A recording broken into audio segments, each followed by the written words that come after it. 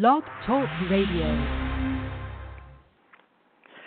Hi, welcome to today's episode of Women's Grit and Grace, The Price of Your Silence. This is JaiKaur. It is Friday, May 25th, and I am enjoying a very hot summer, great for Memorial Day weekend. I hope anybody who's out there is enjoying the outdoors this weekend, or cleaning out your garage or your closets, whatever. It's a chance to also honor people who serve as the warriors for our country. So today I want to read the write-up, and this is a really important topic for most women. Most women have either had a traumatic event, inappropriate sexual event, a verbal abuse at the office that's, inappropriate, domestic violence. There's not a woman I've met that either they didn't have a traumatic event or a sister or a friend.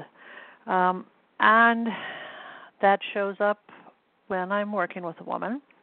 It shows up in terms of where her, as I call it, her IQ goes to zero, or her courage veers, does a exit right, or she can't remember things, or when a situation that's similar to the dynamics that happened in the past show up, she will just get stupid. And that's what literally women will say to me, I'm just getting stupid, I don't know why. So let me read the description, and then I want to share a little bit about why staying silent about something is so toxic, is so much of a price. Every day, staying silent harvests victims. For when we are silent, silence is not unlike a mortal illness, an illness that claims the dreams, the hopes, the desires of its victims who have been told to be nice girls. Nice girls don't piss people off, nice girls don't hurt people's feelings, and nice girls, for certain, don't put themselves first. And being nice can kill you if not your dreams, your joys, and most importantly, staying true to yourself in your life and your relationships. Today I want to talk about the price of your silence, which is a major dynamic in many of the stories shared in the Me Too movement. Time and time again, women have recounted how the trauma of their abuse was not only what happened, but the cancer of staying silent was even more traumatic. Women are often put on the defensive when we speak up in matters of violation or abuse, and so often stay silent in the belief that no one will believe us or that we will face shaming and abuse as bad as the original incident. Over and over in my work with women, we come upon an incident in which a violation or a transgression of power occurred, and they stayed silent about it, often at the behest of their mother. Years later, the shame and self-condemnation they focused on themselves is like a cancer, invading how they feel and believe about themselves and the world.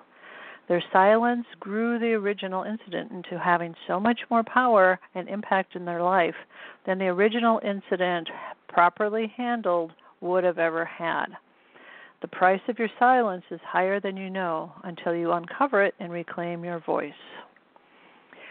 So, one of the things that often happens to women is, often at a young age, younger than we like to think, so much of our press focuses on trauma, I call it inappropriate power transgressions, whether it's sexual harassment verbally, by touching, by forced sexual acts. These are power transgressions.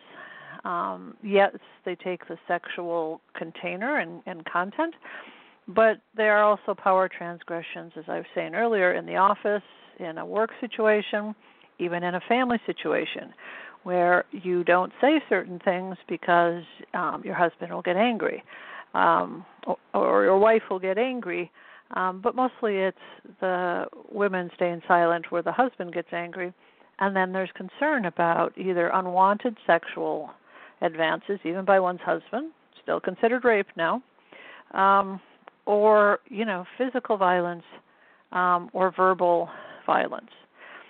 And when this happens, it's not just when we are teenagers and we're beginning to, blossom into having sexual attraction, sexual content as our culture understands it. It often happens to young children.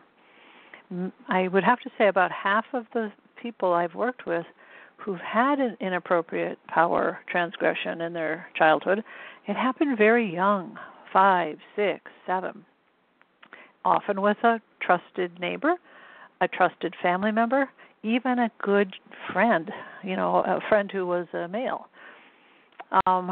And it went from having an interaction that they'd had many times before to all of a sudden that young child, that young girl, knowing something was wrong, sitting on a lap, being asked to touch sexual parts, being asked to undress. And often when they would go back to their home and report this to their mother either didn't believe them, made them wrong for it happening, or did not want to follow it up with any action because of bringing shame to the family. So when you're a child that young, and even when you're a teenager, when you are told that it's either you or to stay quiet or no, that must have been you doing, you created this, you believe the story that you are at fault. And why? Because again, whether you're 5 or 6 or, a teenager, you're still not out of the years when you have taken back your power from your parents. And so you rely on parents, on trusted family members, to tell you the truth, to tell you about how it is in the world, how the world works, your place in the world, how to get what you want in the world. And so when those people betray you by telling you untruths, such as you're to blame for what happened, or no, it really couldn't have happened, you're making it up, or, it's so bad, I don't even want to deal with it, shut it down and go away, that child takes it upon themselves to be responsible, to be at blame, to be at fault, and tucks that away because it feels really bad. And clearly bringing it forth was a bust. So the thing about energy and trauma especially, it doesn't go anywhere. The years don't dissipate trauma. The years take care of whatever boundaries you've placed around the trauma, and they honor those boundaries until you get to the perimenopausal years. Perimenopausal years, as Christine Northrup has written in her wonderful book, The Wisdom of Menopause, those hormones actually unlock trauma centers in our brain. And so this is why you may have gone for decades not remembering that uncle who did inappropriate things with you when you were 5 and sat on his lap. But at 45, all of a sudden you are remembering. Why? Because our bodies go, enough of carrying this trauma. It's a waste of energy because we're having to protect that trauma. We're having to give it energy. You're going to an age when you're going to have less energy. So this is, it's kind of like cleaning closets out of the clothes, cleaning your closets and taking out those clothes you're never going to wear as you wore when you were the size you were at 18. And just going, enough that I open my closet up and shame myself or believe that at 18 I was as good as I'm going to be. And the same thing is true with our body. Our body goes, you know what, enough. You don't need to carry this around. You don't need to have this shame and this blame. Empty it out, take care of it, and let's use the energy for something better. But in the meantime, you've lived all those years of believing a lie about yourself, or as I have said, I actually said recently to a client, The story that young girl made up, which was she was wrong, who she was did this, and so she's to blame for what happened, that's the best story she could make at the time, with the response of the people she trusted to tell her about the world and her place in it. However, that story isn't true, and now you need to help her and that part of you update the story to how your mother didn't do her job. You were not protected, and children are vulnerable, and young, whether you're 5 or 15, and the people in charge of protecting you didn't do their job. In fact, not only did they not do their job, they caused further harm. So why do you have this desire to go around and ask everybody what they think and kind of act like a puppy dog inappropriately with men? Because you're still replaying it, and you haven't updated the story that says, I was violated, I was betrayed, I'm healing that trauma, and until I do, I will take very good care of my boundaries. And I will never, again, think something is too little to take care of. This is the other part of the price of our silence as women. We minimize and denigrate what happens to us, meaning we dismiss it. We say, oh, it's no big deal. I can handle it. It's not the worst thing I've ever gone through, right? And many more kind of ways to take something that bothers us, whether it's a friend betraying us or even, hurting our feelings badly, and we never speak up about it, or something that's happened with one of our children. I mean, one of the big challenges for parents, especially mothers, is when your child goes from those teenage years to those young adult years. You begin to switch roles from being that mother who's all nurturing and all compassionate to beginning to model appropriate, healthy adult behavior with your own child. Yes, it's always your child. You may die for them, you may kill for them, but they need to learn how to be successful in the adult world. And one of those first lessons is what do you give voice to, and how do you give voice to it? So silence, again, doesn't just have a price at the time you went silent, or that which is supposed to protect you told you to go silent. Silence continues to affect your thoughts about yourself and what's possible. Silence affects how you believe the world is safe or unsafe, who's unsafe in it, who makes it unsafe.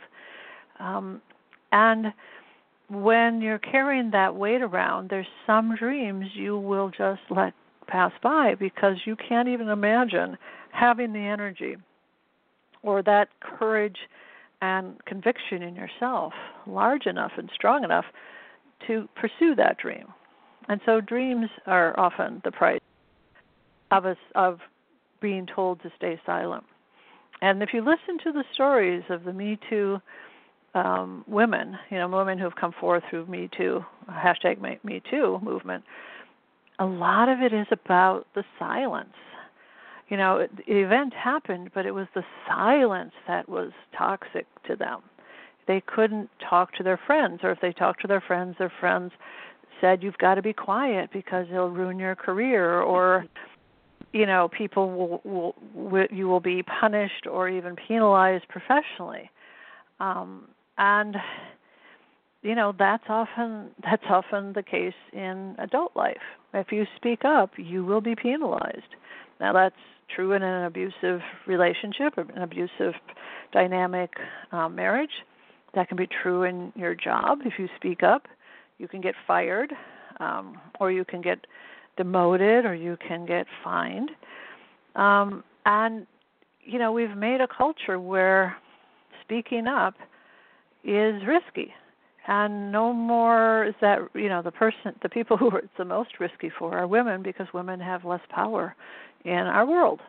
That, at this time, 2018, we are working to make things better, but we are pushing against what is the norm, which is women are not as empowered and included in the world and authority and leadership.